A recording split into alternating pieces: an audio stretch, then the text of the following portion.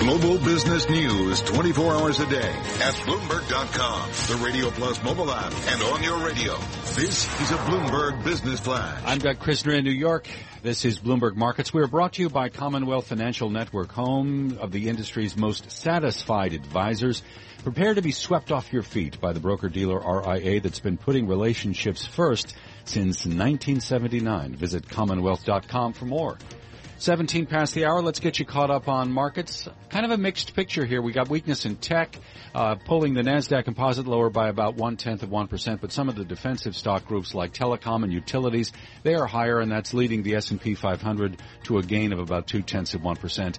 And the Dow Industrial Average up about 0.2% as well. A busy week of central bank speakers. We've got the Fed's Janet Yellen, ECB Mario Draghi, the BOE's Mark Carney, and BOJ Governor Haruhiko Kuroda, all going to be driving trading in the bond market today. We had a weaker than expected reading on factory orders, so Treasury prices are up. We are down a bit in yield terms with the 10-year trading 2.13%. Lloyd's of London planning to cut about 10% of its staff in the UK. Berkshire Hathaway has taken a near 10% stake in the REIT Store Capital.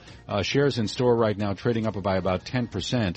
We have BMW announcing a capital expansion at the plant in Spartanburg, South Carolina. They're going to create another 1,000 jobs here in the States.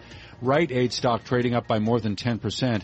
This is after the M&A news outlet CTFN speculated that it's more likely than not that the FTC is going to approve Rite Aid's merger with Walgreens. And gold, after sinking early in the session, bit of recovery here. We're down 1%, but it had been worse. Spot price at $12.4275. Crude oil 43.43 on WTI. Back to Bloomberg Markets with Oliver and Carol. All right. Doug Krisner, thank you very much. This is Bloomberg Markets. Carol Massar, Oliver Renick in for Cory Johnson on this Monday, and this is Bloomberg Radio. Oh, I love trash. Anything dirty or dingy or dusty. I think we're setting new records here for an interesting intro song, but I like it because we are going to talk about trash that turns into good stuff, clean energy. Our next guest is Ibrahim Alhusseini. He's the managing partner of FullCycle Fund. This is very interesting stuff, Ibrahim. I know Carol and I are both really excited to talk about. Thanks for joining us today.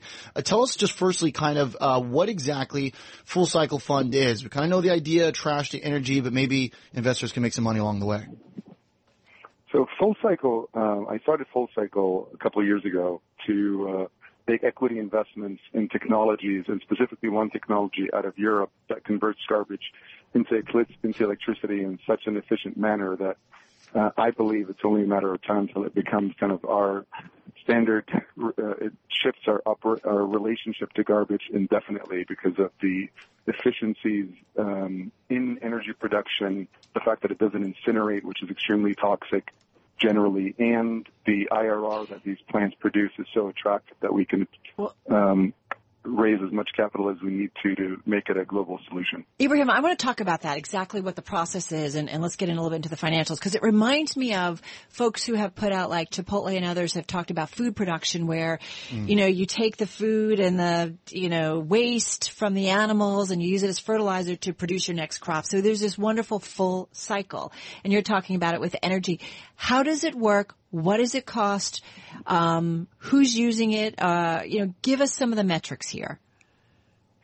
So the process we use is called gasification. Gasification has been around for a very long time, and one of the downsides initially of gasification is when you put garbage in this big oven called the gasifier, and you heat it up at 700 degrees Fahrenheit without oxygen, it breaks down into its component gases.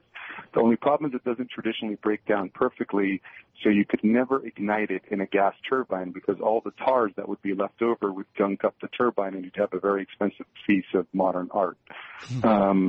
What you want to do is you want to clean those tars, and you want to recycle them back into the gasifier to not lose their calorific value, which is exactly what we do with this technology that we found in Europe that's being built now in plants around the world by a company called Sonova Power. Mm-hmm. And so what Sonova does and what their secret sauce is kind of two new technologies. One of them is repurposed from the oil and gas industry, which is a scrubber that scrubs out the tars and recycles them back into the gasifier so we can get pure syngas. And the other one is a new gasifier that was developed by the Energy Center of the Netherlands that is commercialized through Sinova now globally, which is the only gasifier in the world that produces this nitrogen-free syngas, which is the gas that comes out from this process that I mentioned. And I might add, Carol, this is all very well-defined and very and a cool visual on the website, FullCycleFund.com.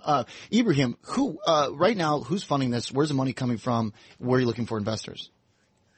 So currently, we don't have an open fund. We're starting a new fund probably in the fall to invest in new projects that we're doing in Costa Rica and perhaps one even in San Diego, thanks to a new partnership with a Fortune 50 company that is coming on board with us as well.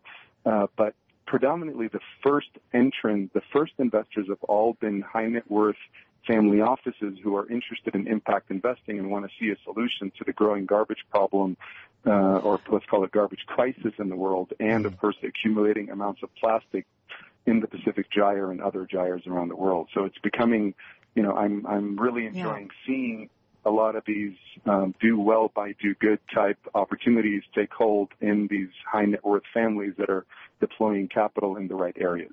Ibrahim, the cost, because to me it sounds like your process is a no-brainer, especially if you look at the developing world where they have communities, people living next to piles of garbage, which is just, horrible and not a great way, certainly, in terms of living.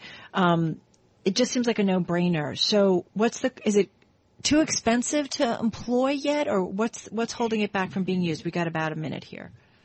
Yeah, so nothing's holding it back. That's the good news is the economics make it viable anywhere from China to India to places like Berlin and San Francisco. So this is not just a nice technology where rich nations can build. Anybody can build it. The IRRs and the double digits on these plants. Capital is easily deployed into it. There's no downside. It's just a matter of building these plants. These are municipal-sized plants. They take time. This is only a 5-year-old technology, and in 5 years, we've actually done a miraculous rollout, given the need and the economics. So it's, give us a little bit of time. We'll be everywhere. Well, we'd love for you to come back and give us a progress update. Ibrahim Alhusseini, he's a managing partner at FullCycle Fund, joining us on the phone from Los Angeles. And Oliver's right. There's a great video that really explains what they're doing. Just go to FullCycleFund.com for more. Carol Massar, Oliver Renick on this Monday on Bloomberg Radio, and this is Bloomberg Markets.